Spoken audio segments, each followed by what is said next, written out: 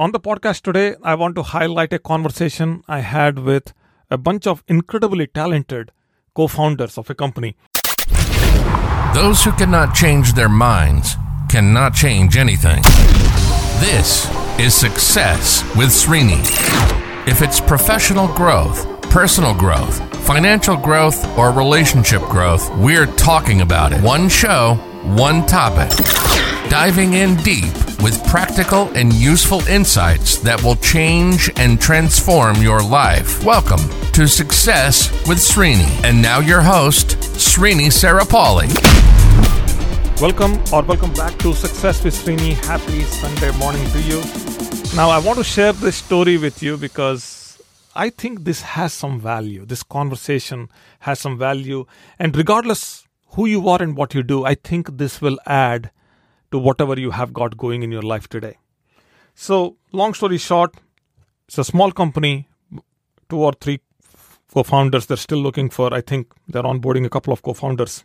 And I advise them whenever they have something for me, they have a question for me. And yesterday on the Zoom call, somehow the call went to competition. And one of the co-founders said, we are worried about the competition that the marketplace is now seeing. And I interrupted him. I said, I don't think the competition in the marketplace has anything to do with you. I think you are independent of the competition. I think you need to start thinking about yourself. And I think the single biggest competition is going to be from within, from inside of this company. They were perplexed when I said that. And I said that even though all of you, the co-founders, are incredible, you guys are amazing, but I think that the single biggest competition is going to be from inside. And I said, I've been a part of many companies, myself as an employee and now with my own company and also involved with many other operations. You see, there is always a disgruntled employee. And every time a disgruntled employee perceives a threat or perceives an injustice, they're going to do whatever they have to do to pull down the whole company. And I've seen that happen multiple times. So I'm saying this from experience. Now, I'm not saying that you have an employee who's going to pull the company down.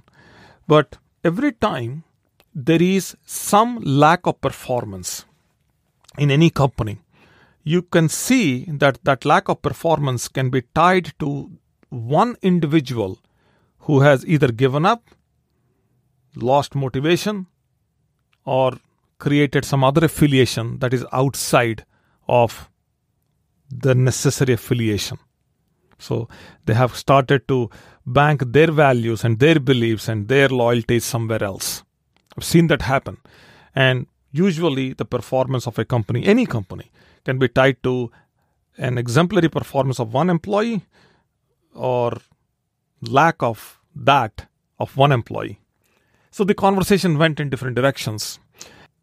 And this model, I started to explain a bit more to them. I said, the best way to really understand how a company can collapse is to study cybersecurity.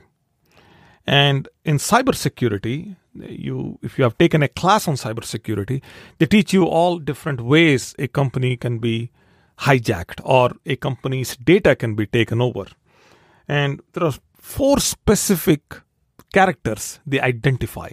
One is somebody who is a pawn, somebody who is influenced or has no influence, has no idea, gets influenced by innocence and does something like downloading a PDF file or some zip file and a malware or whatever, and then compromises the whole company's data. And then there is a goof.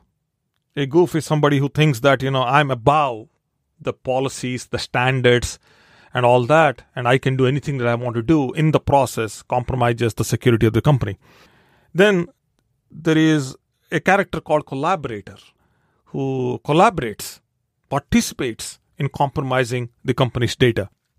And then there is also another character who could be called a wolf, somebody who has an intent to destroy the company, does everything, has no outside collaborators, has no inside collaborators, but just makes up the mind that I want to take this down.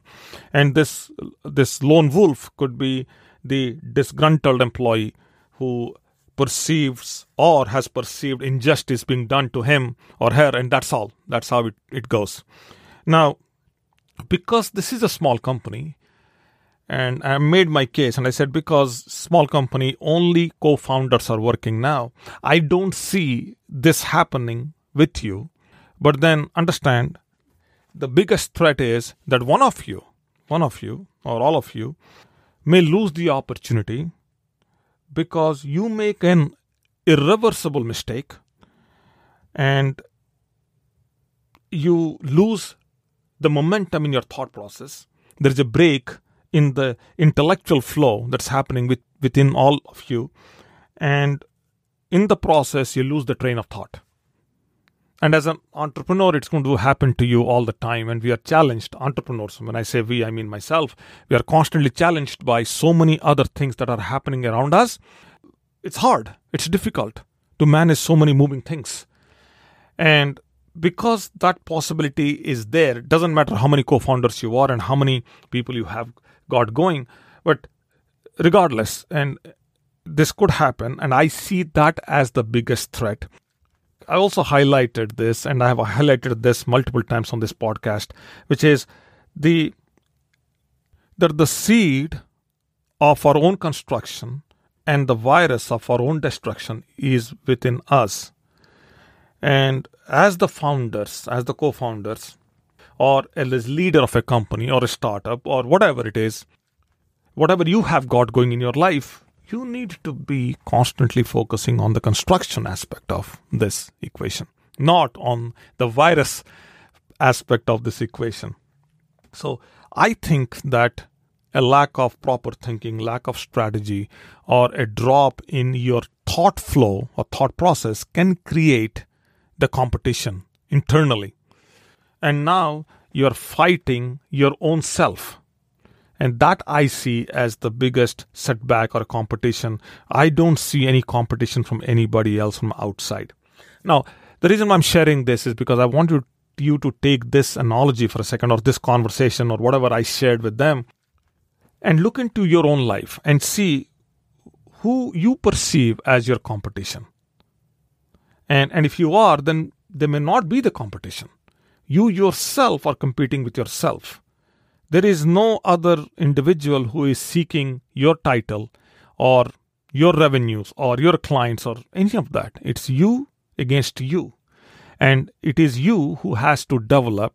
It is you who has to self-explore. It is you who has to inculcate new values, new beliefs, new understandings, new observations, new data points so that you can grow and so that you can grow everybody else around you. And if you drop that thought process, and if you say, oh, I've done enough and I need to relax now, or I need to think about something else, now in that moment you have effectively lost the game.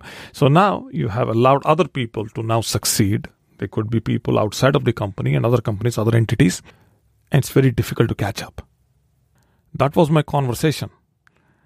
I hope this helps. I hope this inspires you to really look into yourself and start questioning yourself. It's a Sunday. I'm going to stop here. And I'll be back here again tomorrow with another thought-provoking, hopefully, conversation, maybe a question from you. Stay tuned. I'll talk to you tomorrow. Bye now. You've been listening to Success with Srini. Srini is committed to changing and transforming your life, whether it's professional growth, personal growth, financial growth, or relationship growth. Srini has positively touched the lives of over 1 million people through his seminars, webinars, workshops, and radio shows. We hope you've enjoyed the show. Make sure to like, rate, and review. And we'll be back soon. But in the meantime, hit up the YouTube channel at Success with Srini and the website at www.srinisarapalli.com. Remember, improvement begins with I. See you next time on Success with Srini.